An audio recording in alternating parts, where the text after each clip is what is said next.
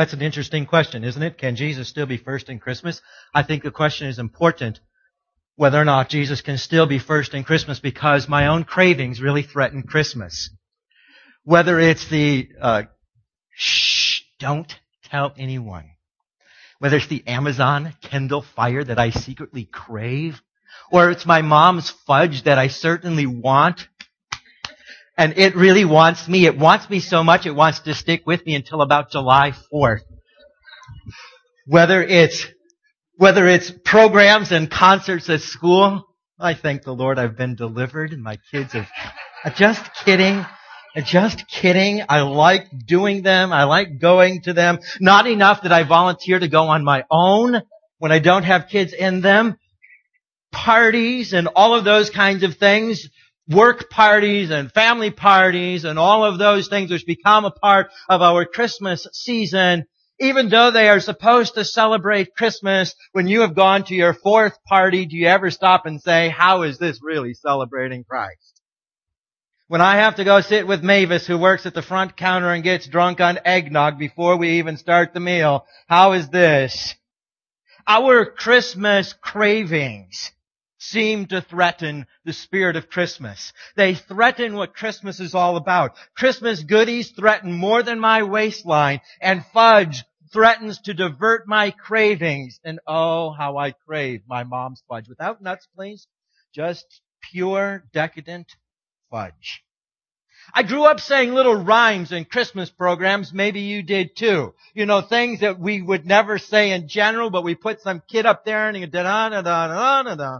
Da-da-da-da-da-da. And they're really cute, and at the end we say, oh, they're wonderful, and then I got patted on the head. I mean, I had to. I was the pastor's kid. You have to pat the pastor's kid on the head when he's this little, especially when there were only about 7 kids in the church and 3 of us were pastor's kids.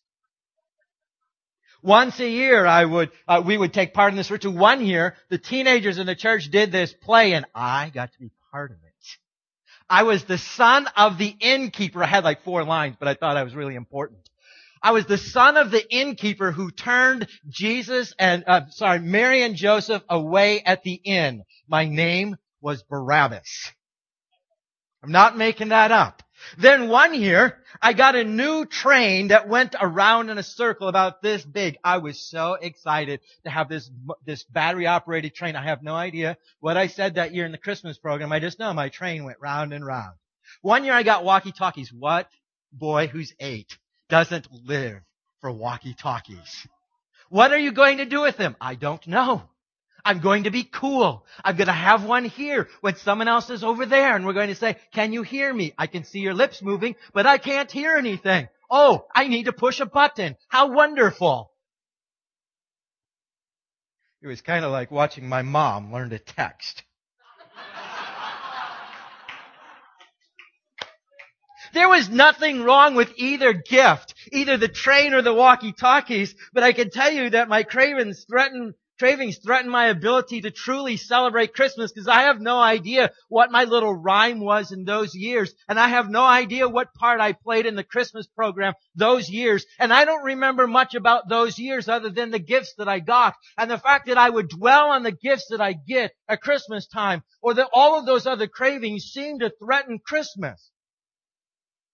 And sometimes our worship is eclipsed by our Christmas cravings, and we make Christmas more about those special things we get at that time of the year and less about worship and those kinds of things. The fact that I would crave that threatens my ability to really celebrate Christmas. Can Jesus really be first in Christmas?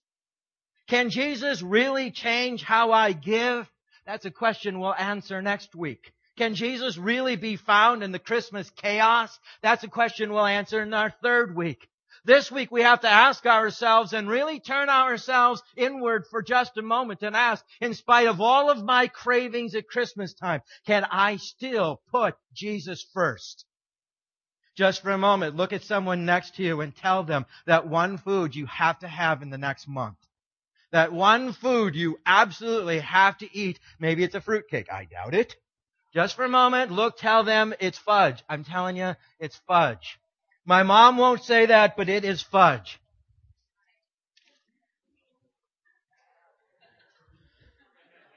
Take your Bibles, please, and turn with me to the book of Matthew, chapter number 2. In Matthew, chapter number 2, we discover that human cravings threaten Jesus. Not only do our own cravings threaten Christmas, but that was the case at the very first beginning of Christmas when Jesus came into this world. Matthew chapter number 2, because the wise men went to worship Jesus, and we get that story there in Matthew 2. Magi from the east. Who are they? Where were they? Aren't you glad you have a PhD to look you in the eye and tell you the answer to that question? Don't know? Don't care.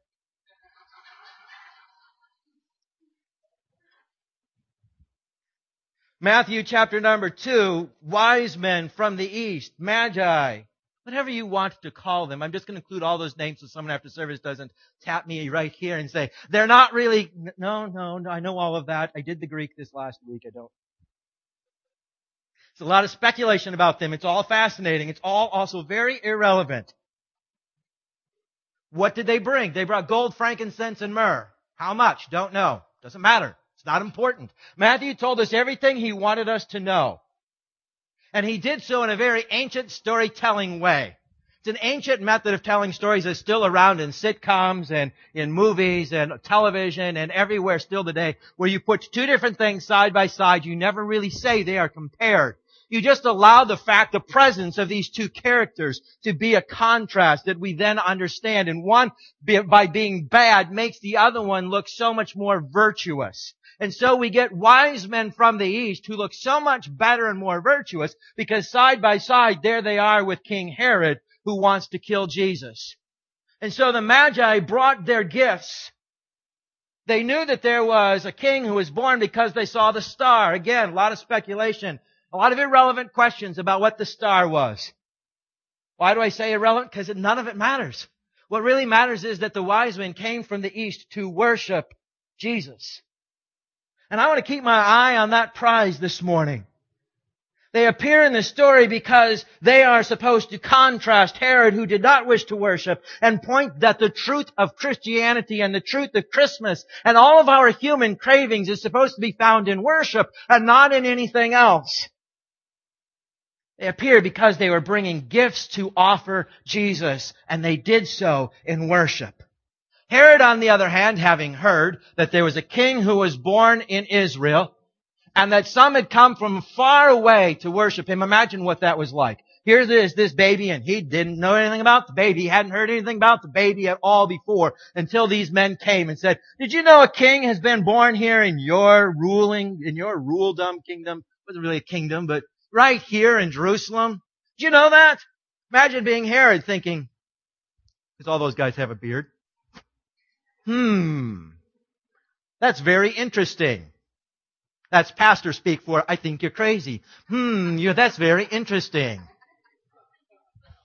Tell me more. I'm very curious about this king. Tell me, because I would like to go and worship the king too. And so he gathered information, and he discovered when the king had been born. And just to be on the safe side, I doubt that it was 2 years earlier. That seems really far-fetched. You could have walked from China to Jerusalem in 2 years. It's hard to believe that it was 2 years later. It's probably more like 9 months later. But just to be on the safe side, he said, every baby boy who's under the age of 2 in that area, let's kill them all. And the cravings of the king threatened the first anniversary of the birth of Jesus. Because human cravings are like that. Herod did not wish to worship Jesus, even though he said he did. He wanted to kill the baby. He wanted to have fame and fortune, so he decided that his own cravings were more important than what Jesus was there for. He decided that his own cravings were worth that kind of an effort. For fame, for glory, for the cravings of power, for the cravings of a lasting name. And the governors in Rome had great power, and they were very greedy. His response was to threaten Jesus and to say, I think I can get rid of this nonsense right here and right now.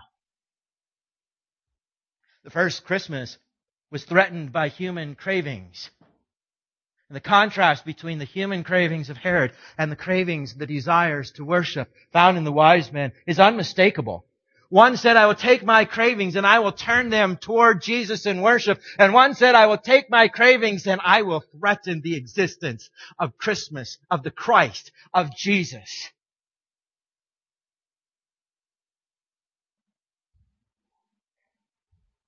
There's a principle there. I think the principle is that our worship threatens our cravings. Because that's what we find here when the wise men rejected all of those human cravings instead and said, instead of fulfilling those cravings, we are going to go and worship. Instead of following through on my cravings for everything else that might be a part of the Christmas season, I'm going to redirect that to worship. And that's the picture that Matthew wanted us to get. That's what we ought to see here in this story. And that's what we should understand this morning, that your worship threatens your cravings. Well, if that's really true, Pastor Bruce, shouldn't that be found somewhere a little bit more readily noticeable in Scripture? Sure. How about Psalm 95? Which is in two different parts which seem to not really go together at all, yet we know it's all one package.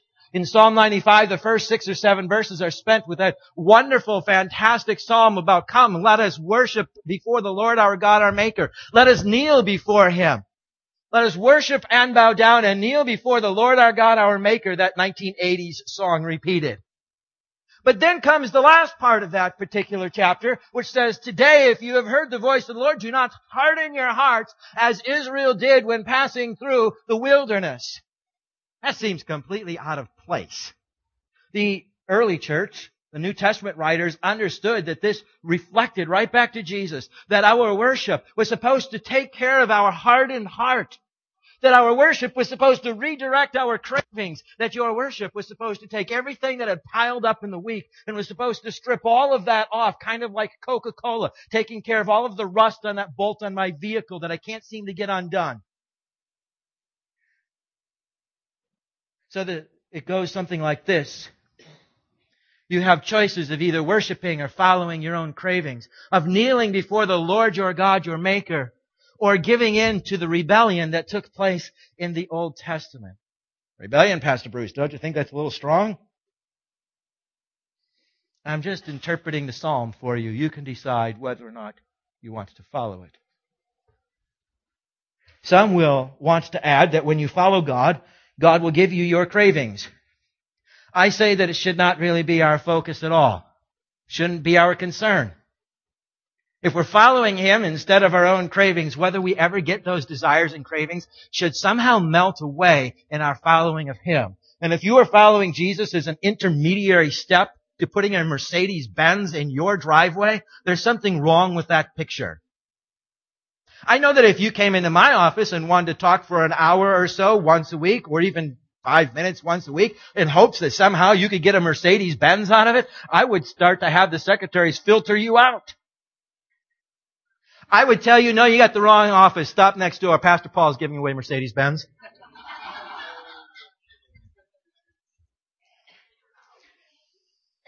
You would kind of do the same thing, wouldn't you? You know, if you discovered, young lady, that boy who asked you to homecoming or to the prom did so only because there was something, an end game, and he didn't care about you at all, how would you feel about that one? That wouldn't work out very well for you. The same goes true that if my desires for God are there only because I can get something out of it, there's something wrong with that picture. The point ought to be to turn our cravings heavenward, because that's what worship is supposed to be. Can Jesus really be first in Christmas? Only if you turn your cravings toward Him in worship. If you threaten your own cravings by turning them toward Jesus, then and only then can Jesus really be first in your Christmas season. If you allow other things to rule and reign your Christmas season, they will do that, and in the process you will fulfill your own cravings, and yet you will have threatened the very existence of Christ in your own heart. Which, of course, brings me to that wonderful question of, can I still eat Mom's fudge or not? I know that this is an important question of great theological importance, and I understand the gravity and weight of the matter. I'm sorry, it was a bad pun, unintended. I would tell you, well, once you get beyond the fact that you're not probably going to fast on Christmas Day, You're probably going to eat, and you're probably going to do so heartily, as is our tradition, to feast. Once you get beyond the fact that it's possible to feast and celebrate Christ at the same time, I would say, yes, go ahead and eat the fudge, but realize it's not Christmas. The turkey, it's not Christmas. No, really. Dried, no, that's not Jesus. That fruit cake, I'm not sure God's in that at all.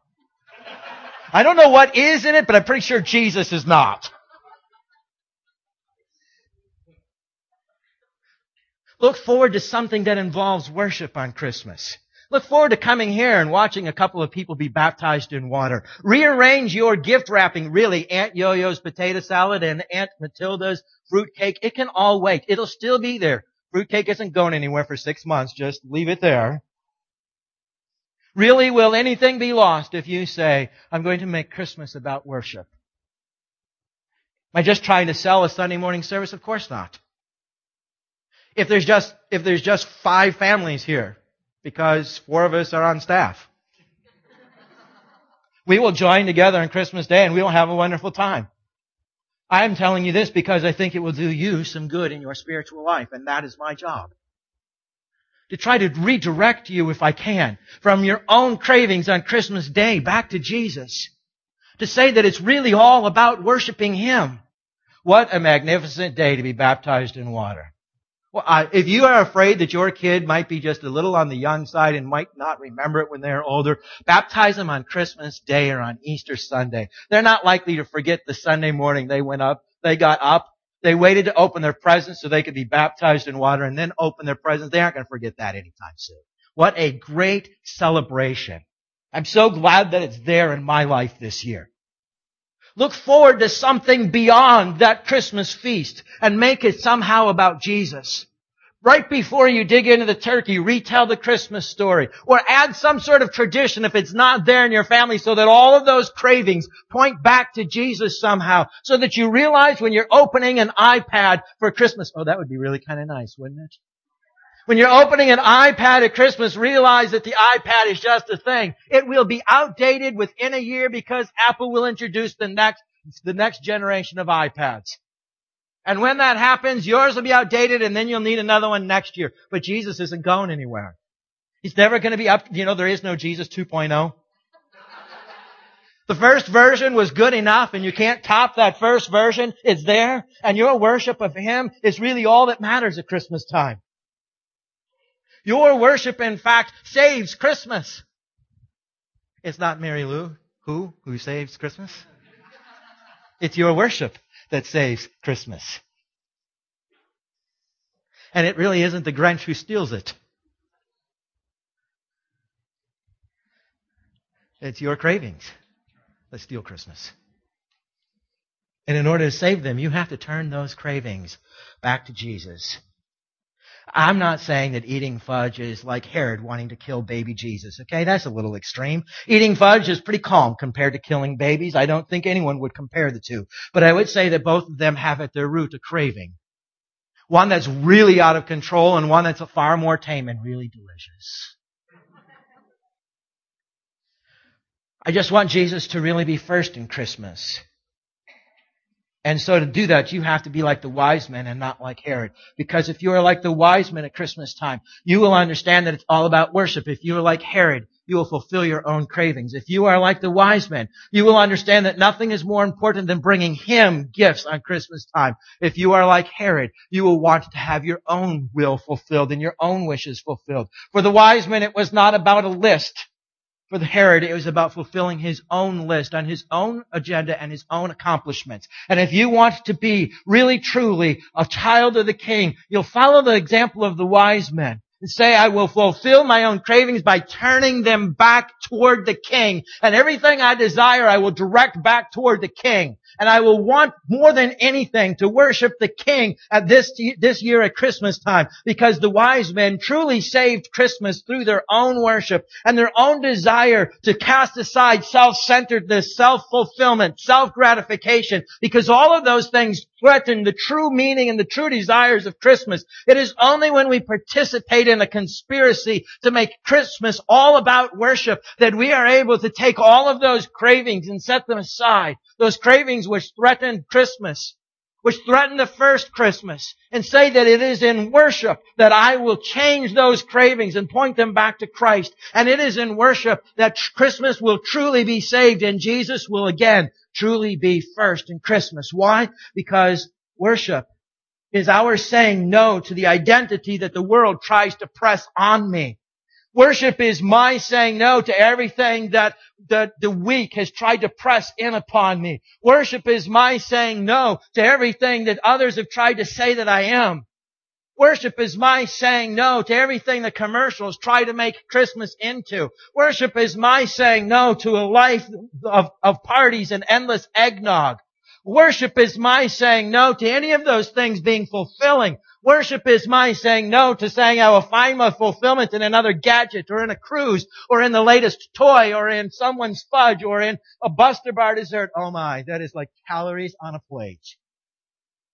Worship is saying yes to being God's child. It's saying yes to doing God's will. It's saying yes to God's love. It's saying yes to God's presence in your life. When we gather to worship together, we are renewing the yes and saying collectively again no. No to the identity that has been thrust upon me by my past. What people said I was or who people said that I am, and I always will be. It is saying Jesus has a different answer and a different response. And if you want all of that, then direct yourself in worship to the King at Christmas time.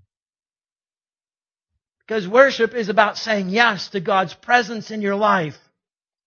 I worry about this nearly every year. Because I want God-honoring holidays to honor God.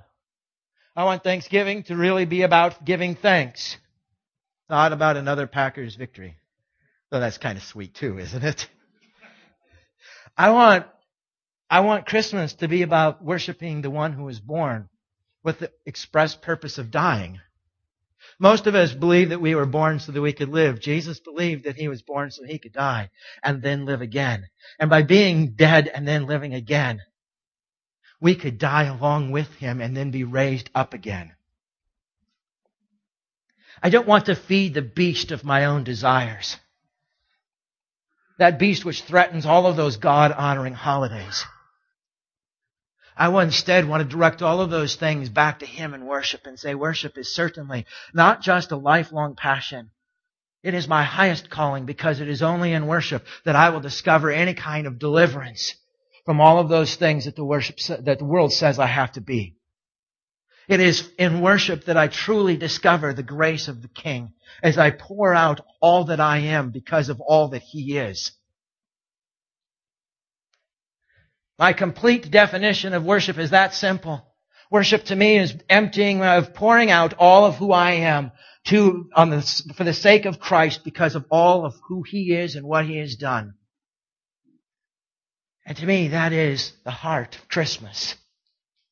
It's understanding that I need to set aside all of my own cravings so that I can save Christmas. Because it points our cravings back to God. And it says about all of those other cravings, if left alone, they'll threaten and they'll destroy Christmas.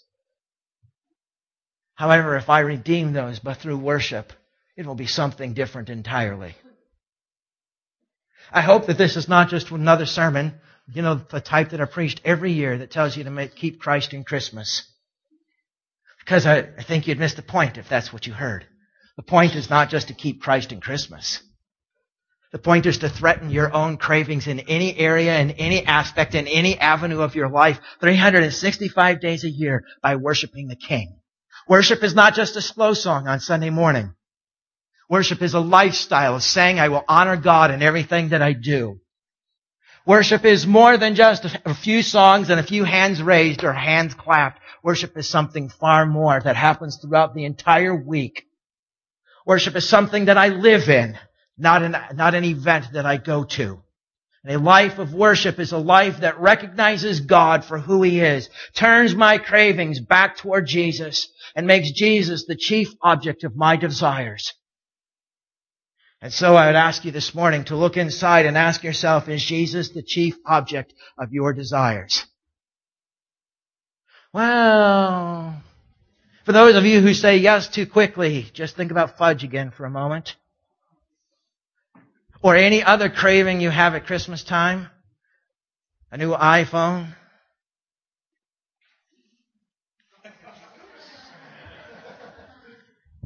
Something more that my boat needs that it can't really handle? More fishing, more hunting. You know how much I really crave that, don't you? 6 more hours of sitting there with a fishing line in the water, catching nothing. Oh, I really crave that. But could you somehow elongate that screen so I could sit on my couch and watch a little bit more football on a little bit bigger screen? Oh, if that's your Christmas desire, I hope that you can find a way to worship when you're opening your screen at your new TV. And I hope that when you open that gift and it says, some assembly required,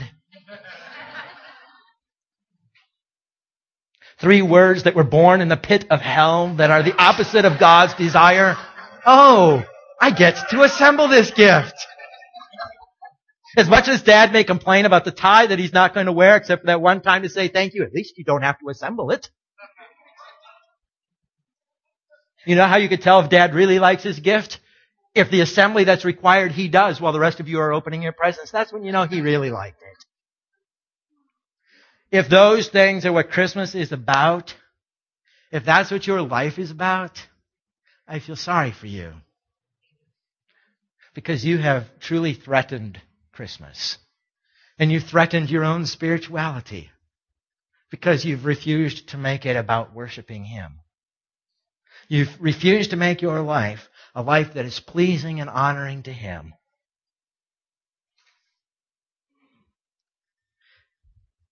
Is Jesus really the chief object of your desires? I would ask you that question. For those of you who have walked with God now for many, many years, and those of you who maybe don't have a history of walking with God, is Jesus really the object of your desires? Is He the one whom you have lived your life for? Or is He kind of an add-on? Or is He not even a thought yet?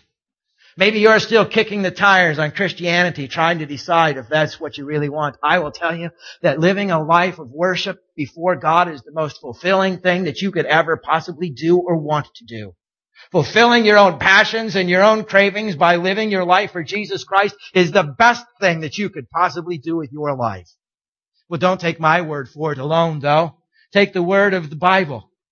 Don't take just the Bible's word and my word. Take the word of all of those around you who you see who are perfectly normal, well-meaning people who have simply decided, I'm going to turn my life over to Jesus and fulfill my cravings by worshiping Him. If that's you this morning, in just a moment, I'm going to give you a chance to make that commitment to Christ. Say, I want to turn my life's desires over to Him and point them back to Him. Because that's what I want my Christmas to be about. It's what I want my life to be about.